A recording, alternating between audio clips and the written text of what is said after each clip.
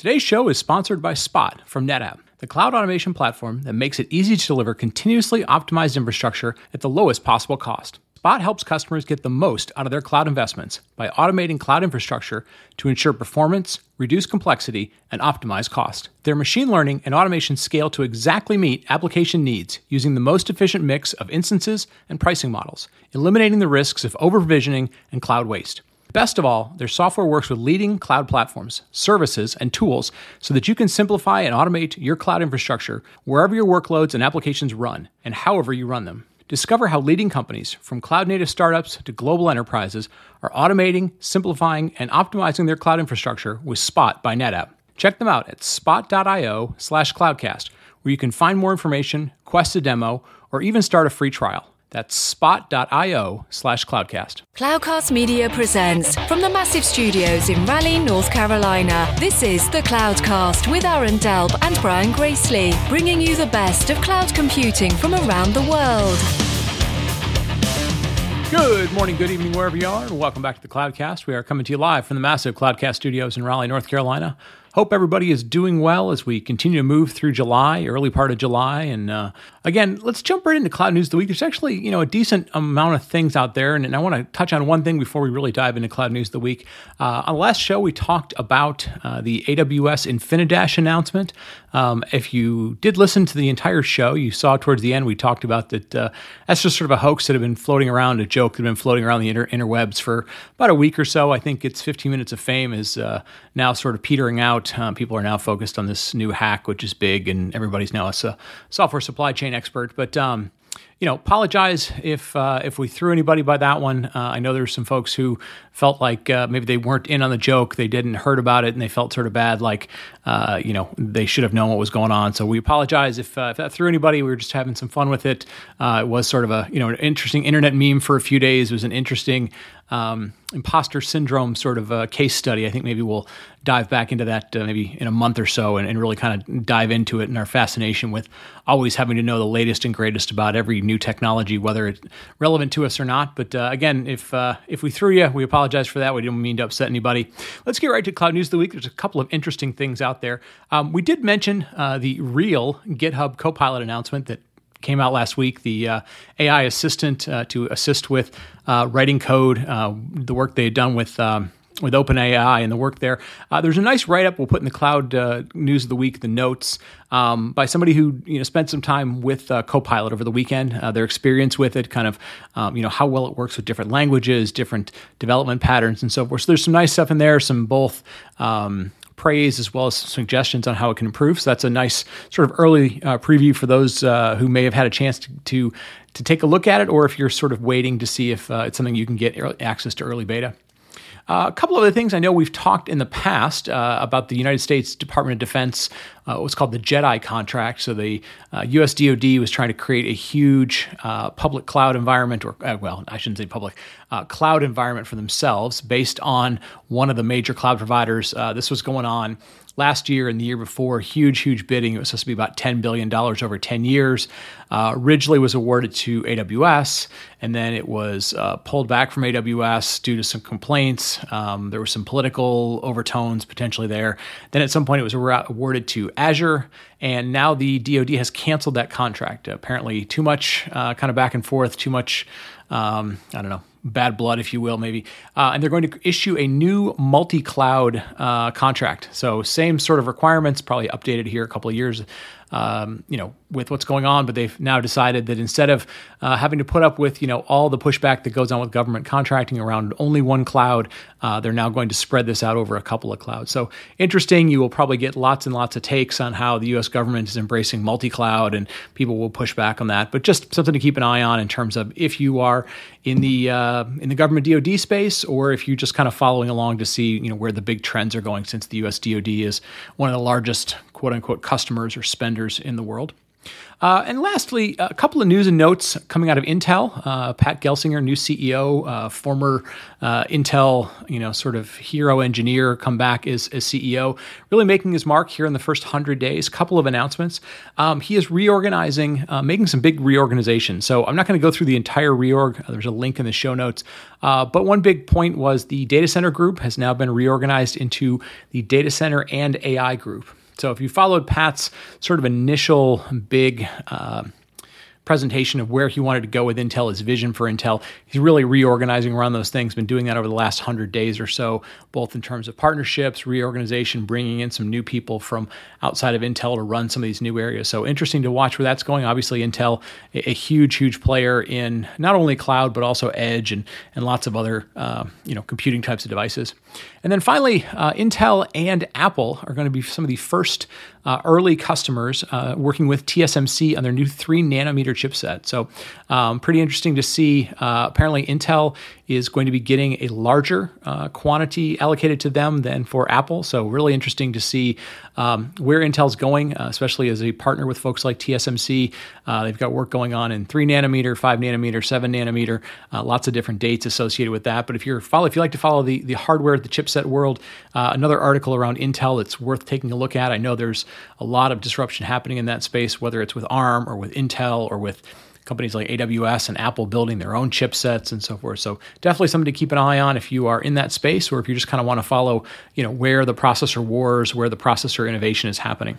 So with that, we're going to wrap up kind of a long cloud news of the week. We have a really interesting guest. We're going to talk about kind of not technology as much, but how to become more proficient at communicating communicating around STEM topics and so forth. So really excited to get after that right after the break. Today's show is sponsored by Datadog, a monitoring analytics platform for cloud scale infrastructure and applications. Datadog provides dashboarding, alerting, application performance monitoring, and log management in one tightly integrated platform, so you can get end-to-end visibility quickly. Be proactive with your monitoring strategy and catch issues before your clients are impacted. Start managing the overall health of your environment with a free Datadog trial. Go to datadog.com/cloudcast for the free trial. That's datadog.com/cloudcast. Today's show is sponsored by Okta, the leading independent identity solution. Okta provides best-in-class authorization so your customers and workforce can safely access what they need most right when they need it from anywhere. Organizations around the world trust Okta's Identity Cloud to sign in, authorize, and manage users, whether it's employees, contractors, partners, or customers. And with Okta's developer tools, you'll never have to build authentication again. Our customizable code blocks are flexible and future-proof with easy-to-use APIs and SDKs, so you can do less coding and more shipping. Okta is dedicated to building the most reliable, neutral identity platform because it means protecting more than a login. Identity is protecting people, their ideas, their work, their brilliance. It's protecting your future with confidence. Learn more at okta.com. That's OKTA.com. And we're back. And, Aaron, we get into the middle of the year, and not only do folks start to go on vacations, but they have a little more time to ponder some things. And this is the time of the year when we like to dive into some things that really, I think, maybe more than just purely, feeding their brains with technology helps them think a little bit, helps them think about where they want to go next and kind of improve themselves. So excited about today's show, man. Yeah, absolutely. And something else too, and we've talked about it once or twice on the show before, but we tend to usually around the end of the year and around the middle of the year, we kind of step back and kind of pause a little bit and kind of figure out where do we want to go for the next couple months with the show. And it's always nice to this is one of those we step back and kind of go, okay, let's step outside of tech for just a second as well. Yeah. So very excited to have a new friend of the show, Neil Thompson. Welcome to the show. We're excited to kind of dive in, founder and creator of Teach the Geeks to Speak. And we're excited to talk to you today about how to make sure that all of us techies can communicate as best we can. So welcome to the show. Great to have you on. Thanks for having me. We're gonna talk about something. If anybody's been listening to the show recently, we've been asking a lot of the guests, some founders and other things like what are some skills or what are some lessons they learned, and over we keep hearing, boy, I wish I had been better at communicating. Right, new communicating ideas, communicating to help people change, and this is really your specialty. But before we dive into that, give us a little bit of your background and kind of what got you focused in this space. I got focused in this space out of necessity. Yeah. I was working as an engineer in medical devices, and I thought that was going to be my job just as an engineer, but I was informed a few months after starting that I was going to be a project lead. And what that meant is the company that I was working for was too cheap to hire project managers, so they pushed that responsibility on the engineers. So one of the responsibilities I had was giving project updates in front of senior management on a monthly basis. And we're talking CEO, CMO, VP of R&D, all those people with corner offices.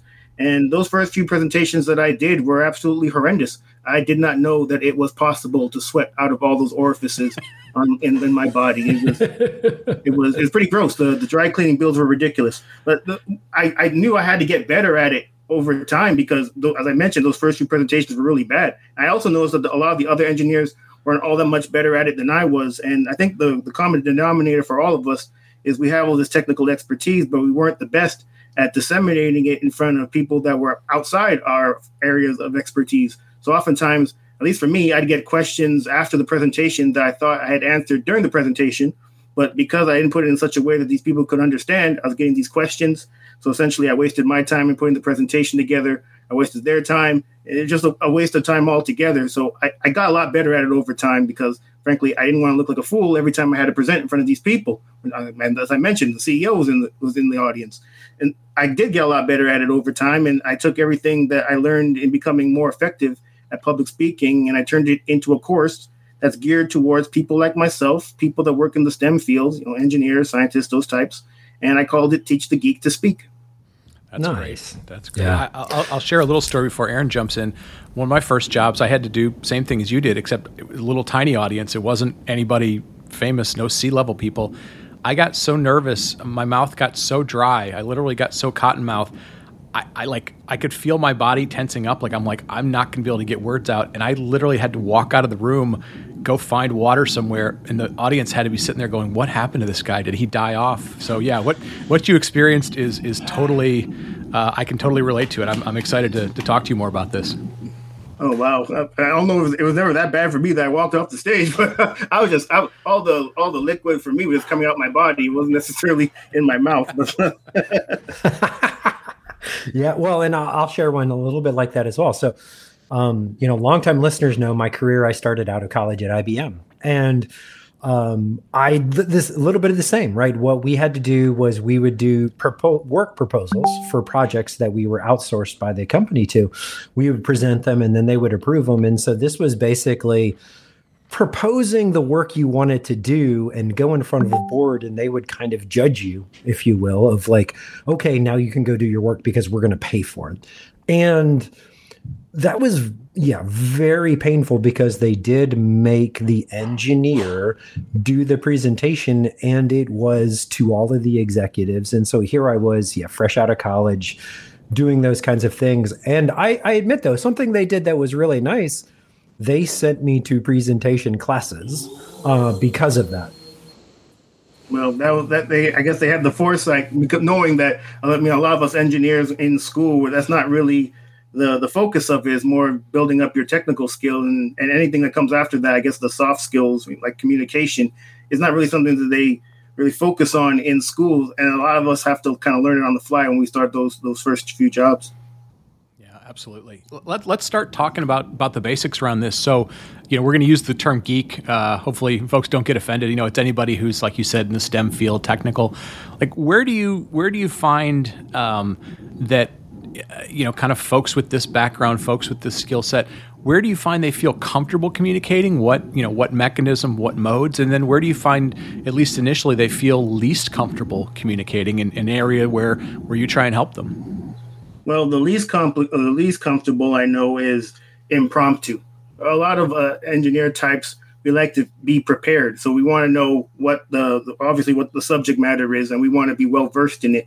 before we feel comfortable speaking about it. But oftentimes, even in just walking the halls, you might come across an executive who might ask you about what you're doing. And even in those situations, you might be uncomfortable because you didn't prepare for that. But obviously, if a CEO asks you a question, you better answer. So it's really important that the work that I do with engineers is making them more comfortable talking about what their expertise is of the work that they're doing at the company in an impromptu way, as opposed to ways in which it's more prepared, like the presentations I used to have to give. Yeah. No, it makes a ton of sense. I one of the little tips I tell people all the time is, you may not be a great speaker. You may not always feel comfortable speaking in front of a crowd, but one thing you can do, and again, this can sort of, especially if you're like introverted, make 1 or 2 slides. What are you working on at all time? Do you have 1 or 2 slides? And the reason I mention that is not that you become, a slide making expert, is that, stories and what you do are, historically, over mankind's time, we learn by sharing things, and slides are one of those things that somebody can put in their presentation, they can forward to somebody else. So, always have that available as well. I think that's great that you highlighted. And another tip is, kind of just have what you're working on ready to go all the time. It's funny you mentioned stories, Brian, because I'm a big believer in them now. I certainly wasn't when I first started giving presentations. And I think a lot of engineers kind of get away from stories for especially more technical presentations because they think it's inappropriate. But when you were a child and perhaps your mom or your dad read you a bedtime story, and I'm sure you loved it, but it seems like as we get older, we move away from that. And as I mentioned, for technical presentations, you think perhaps it's not the right place. But especially if you're talking to people that are outside of your field of expertise, it's a great way to keep them engaged in what you're talking about. Whatever your technical expertise in, couch it in a story, and you're way more likely to have them listen to what you have to say. Yeah, yep, absolutely. yep. And I'll add this too. So, kind of another tip, if you will, or a key phrase, if you will, that's always kind of stuck with me is communication is what the listener does. Right? To your point earlier of you may have given a presentation and then they ask you a question about something you just presented. Well, they obviously didn't absorb that like you wanted it to. So sometimes it is presenting in a way that they're going to absorb it differently. And going back to like engineer types or executive types, you want to communicate that in the way in which they're going to absorb it. And it kind of goes to, oftentimes we more technical folks will focus on the technical skills and we'll focus on this super early in our career. But then later on, we kind of open up to this broader set of communication skills. And maybe it's just because we feel like we need to over prepare or that's our comfort zone. And then we need to grow and we find this almost like a hindrance and, I need to go solve this problem. And the technical mindset of like, okay, find a problem, fix a problem. Do you find this to be a common pattern? And if so, do you make any recommendations of how to alleviate that? Yeah, it'd be great if early on in people's engineering careers, they saw the benefit of becoming better communicators, because oftentimes we come to it like I did out of necessity, or even in the case of some other engineer got the promotion and pay raise you wanted because they just were better at communicating than you were. I mean, just because you're the best technical expert in whatever you do at the company doesn't mean you're going to get those pay raises and promotions you want. Adept at communicating what you do to people that have the decision-making power to affect your career, well, then you likely are just going to stay where you are. Yeah, I think another thing that I find, and this sort of plays on what Aaron was talking about, but it very much plays on what you mentioned, Neil, is I think sometimes we forget, as engineers especially, that somebody invited us to come present to them, or we were told we needed to give an update, and we think that the thing that we're there to do is to wow everybody with our knowledge, right? We're there as an expert. And I think sometimes we forget that yes, that's part of what you're there to do. You have an expertise, you're giving an update, or you're trying to sell an idea. But the other thing that we have to remember is that, the people that are in the room may not always be the final decision makers. They may be sort of intermediary people, and you have to be as much helping them to convey the story. Like they have to understand it, and then they have to be able to turn around and put it in their words, or they have to be able to share it back. Do you find that you have to spend a little bit of time helping people understand that sometimes there's an immediate audience, and sometimes there's sort of an intermediate audience that you're both storytelling, but you're also helping them learn so they can pass it on? Absolutely. I mean, the number one rule, at least in my opinion, of public speaking is know your audience. When I first started to give those presentations in front of senior management, I wasn't taking their needs or wants into account at all. I was just slapping some stuff on slides, getting up there, reading them right off the computer screen and trying to get out of there as quickly as possible. But I realized that wasn't the best way to go about things. And it really, that realization came when that project that I was brought into one of the companies that I was working at got canceled. And, this happened over 10 years ago. And I firmly believe that if I was better at communicating the importance of the project and how it could benefit the company, maybe I could have saved it. But I was just I wasn't concerned with that at the time. But I certainly got concerned with it after the fact, especially. Right. Yeah. Well, and no, it's a great tip, without a doubt. And along those lines or that theme, what are some other tips, tricks, and ways that we can get better at communication? And also, I'll add this, because we have been primarily about speaking. What about other modes of communication, right? Like there is written, there's oral, there's storytelling, there's influence. Like, tell us a little bit about how you consider the mode as well as the audience. Well, I think in any of those modes that you mentioned, knowing your audience is key. You're not going to write the same way for the CEO than you're going to write for a fellow engineer. The engineer is likely going to know the technical jargon that you all use on a daily basis, so you can include that in any of your communications. But with the CEO, he may not know, or she may not know those technical jargon. So it's in that instance, perhaps it's best to use analogies that they would understand to explain what you're trying to get across. So they actually, take in whatever whatever you're trying to convey. A tip that I have in becoming more effective in communications, specifically when it comes to making presentations, is sticking to time. There's been so many meetings and conferences that I've attended where there was an allotted time and people just didn't pay attention to it. They say they were given 15 minutes, they go over, and when you go over, you then throw off the agenda. When you're in a meeting at work and you're presenting, you want to stay within time because time's money, and then people are busy. So you don't want the meeting to go over, because then if that happens, then that's taking time away from the more, I guess, revenue generating activities that you're doing for the company. So my tip when it comes to keeping the time is, especially if you're giving presentations, is to practice your presentation so that you finish a little before. So let's say you have 15 minutes, practice so that you finish in 14 minutes. Because if there's any sort of ad-libbing that you're doing during the actual presentation, you have a minute buffer to play with. Yeah, I'll throw out a tip, just kind of building on that. I think you also, again, some of these things keep coming back to the same thing. You mentioned knowing your audience. I find, like, if I'm presenting to engineers, they tend to, number one, they tend to more or less show up on time. They don't care a whole lot about, doing introductions, and people kind of know each other. And so, to your point, like, you may have a 15-minute slot and you could do 14 minutes. But if, for example, you have to present to like an executive staff, it's not unusual that, number one, folks will show up 5 minutes late, 8 minutes late. So you kind of have to go, okay, I know we're not going to get the full amount of time. People will show up late, and we'll kind of, we'll wait until somebody shows up. The other thing is, a lot of times people will build a presentation and they'll say, well, I'm going to kind of build up to what I'm getting to.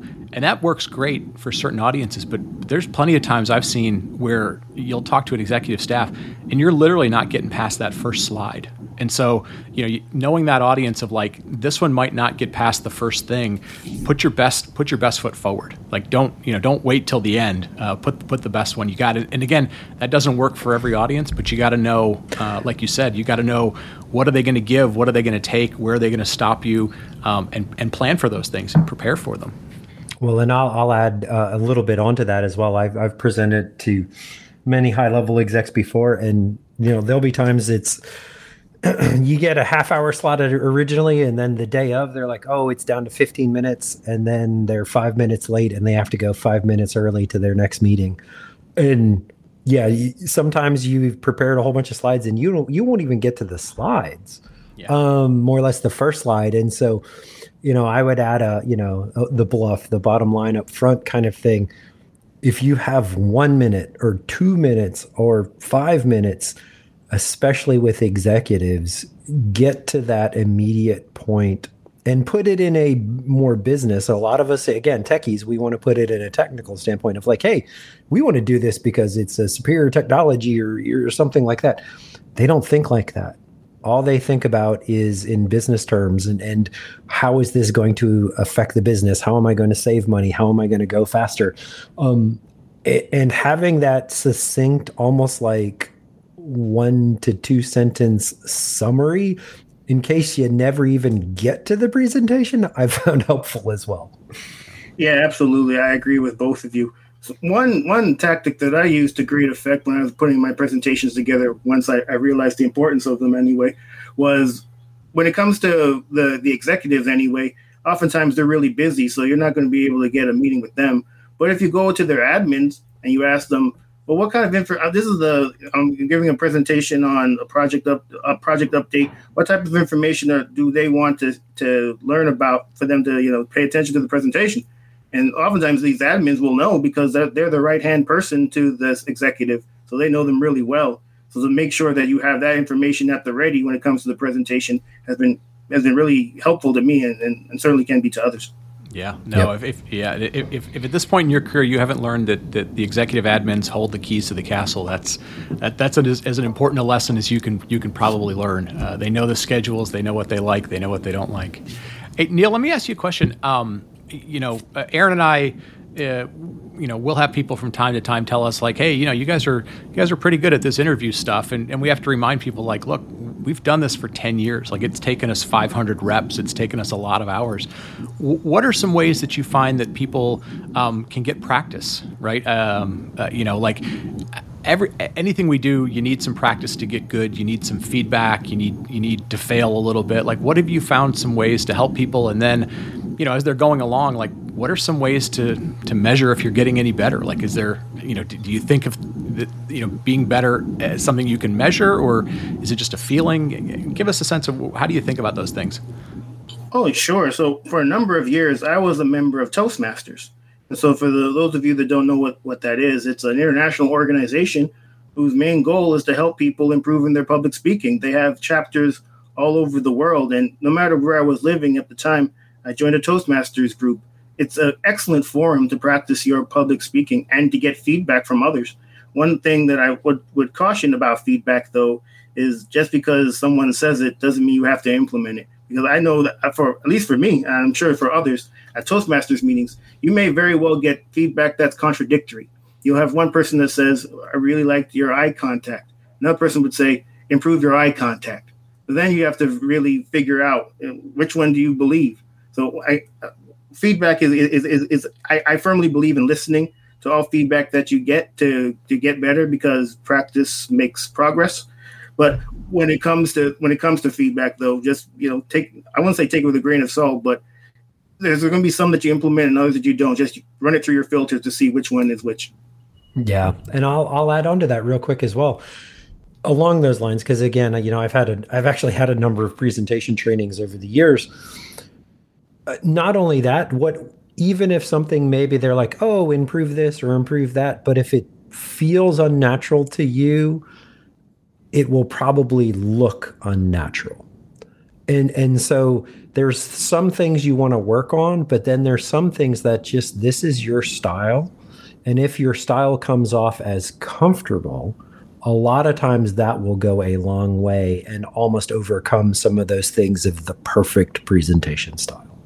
Yeah, I firmly agree with you, Aaron. I mean, we all should have our distinct style, and not trying to sound like other people.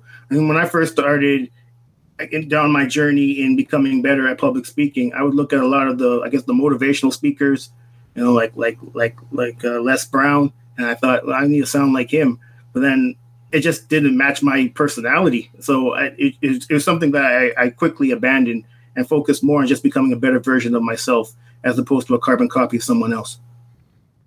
Yeah, no, I think it's great stuff. So, give us a sense, as you're working with people. So, someone comes up to you and says, "Hey, Neil, I got to get better, but I don't really know where to start, or I don't know where to focus the best of my time." Like, how do you help them? What are some of the ways that you help folks, get better, gain confidence, learn some of these tips and tricks so that they don't have to fall down in front of their peers, if you will? Well, that was the main basis for me starting or developing my course, Teach the Geek to Speak. I geared it towards people like me. I from the struggles that I had as an engineer in communicating, especially with non-engineers and more specifically decision makers. So there's that. But then earlier this year, I came to the revelation that perhaps just one-off course wasn't enough. So I'm currently developing a membership which will offer ongoing support to people who see the benefit in improving their communication skills, their presentation skills. And it's going to be, it is called Teach the Geek to Speak Society. But so it includes the course in the society, but then also ongoing support in terms of a community that you can access, on an ongoing basis. Yeah, no, that's great. It's good. I think more and more as Aaron and I, learn about ways that people are learning these days. When we got started, a lot of it was, what was nearby to you, what was, you get access to physical equipment if you were trying to learn technology. And sometimes it was, the people and the personalities around you. It's awesome nowadays that we're able to create these online communities, that we have things like YouTube, that it's easy to get access and use like the video on your phone and be able to, video yourself, record yourself. Before that was, thousands of dollars. So yeah, it's awesome to see, people building upon the flexibility of tools, whether it's cloud tools or mobile tools and so forth. And no, that's awesome. Give us, before we wrap up, just kind of give us a story. What have you found, as you work with people, or even just your own journey, like, how do you kind of measure yourself in terms of from that first one you gave where you were, sweating through your shirt and you were normal, freaking out to kind of, you felt like you got a little better to maybe where you are today? Like, give folks some sense of, like what might their journey look like, or, how do they know if they're getting better, or how do you help them get better? Well, less sweating certainly helps. So that's one thing. I'm not sweating through my shirts all the way anymore. Although I will say that nervousness never goes away when you do public speaking. But I see that as a form of you just caring about what you're talking about and caring that the people actually get what you're saying. That's what I see nervousness as. So yeah, I don't see it as something to be avoided. But when it comes to just the journey of getting better, it's just becoming more comfortable doing it. When you first started, it's gonna be uncomfortable, and that's okay. It can only get up from there, but that only happens when you practice. So I mentioned Toastmasters being an excellent way. This new society that I'm building up could be an excellent way as well. It's just sticking with it, and just like in anything in life, you could do you can read all the books or listen to all the podcasts about public speaking all you want, but until you actually do it and over and over again, you're not going to get better at it. Yeah. Well, and I think you highlighted a really important thing for people to remember is that number one, you have to be willing to get some feedback from people. However you go about doing it, put a video online, ask your friends, even stand in front of a mirror. But like you said, you also have to kind of figure out, how do I sort through feedback that I think is trying to help me, and then feedback that I can ignore, because everybody's going to have opinions. You need to learn how to sometimes build up a tough skin and ignore some stuff, as well as go, hey, like you said, that's not going to be right for my personality, right? I need to fit my thing. So I think that's really, really important too. Another big takeaway to have. Absolutely. Well, good. I think we're gonna wrap up. We could obviously dive into a ton of things, but the nice thing is we put some things in the show notes. You've got a lot of tips and tricks on YouTube, out on your homepage, as well as a podcast that you host as well. So this is great. You came to us and you said, hey, look, I really help folks in all sort of dimensions of STEM. Obviously, we've got engineers, but I know we've got folks that are in marketing, that are in finance, that are in leadership positions. I think what what you're talking about is important, kind of regardless of what role you're in. So we're really appreciative that you came on and gave us some insight. And folks, go check out the stuff that Neil's been working on. It's very, very interesting. And again, anytime it's based on real life living with this stuff and then trying to figure out a system to make it better, it's it always comes from a good place. So Neil, we're going to wrap up with that. Any last thoughts? Just ways for folks to engage with you, or kind of the best way for folks to pick your brain? Oh, yeah, sure. So you can go to teachthegeek.com. If you care to check out the podcast, it's youtube.teachthegeek.com. And again, when it comes to public speaking or anything in life, practice makes progress. Excellent. Well, we will have all those things in the show notes for folks as you're following up on this. Neil, again, thank you so much for the time. Aaron, it's been great to kind of, pick his brain, share some stories. Hopefully, this helps some folks. And again, as we always say, if you have questions, if you got comments, if there's things that we can help you with, show@thecloudcast.net. Great place to give feedback. So with that, we're going to wrap up, and we will talk to you next week.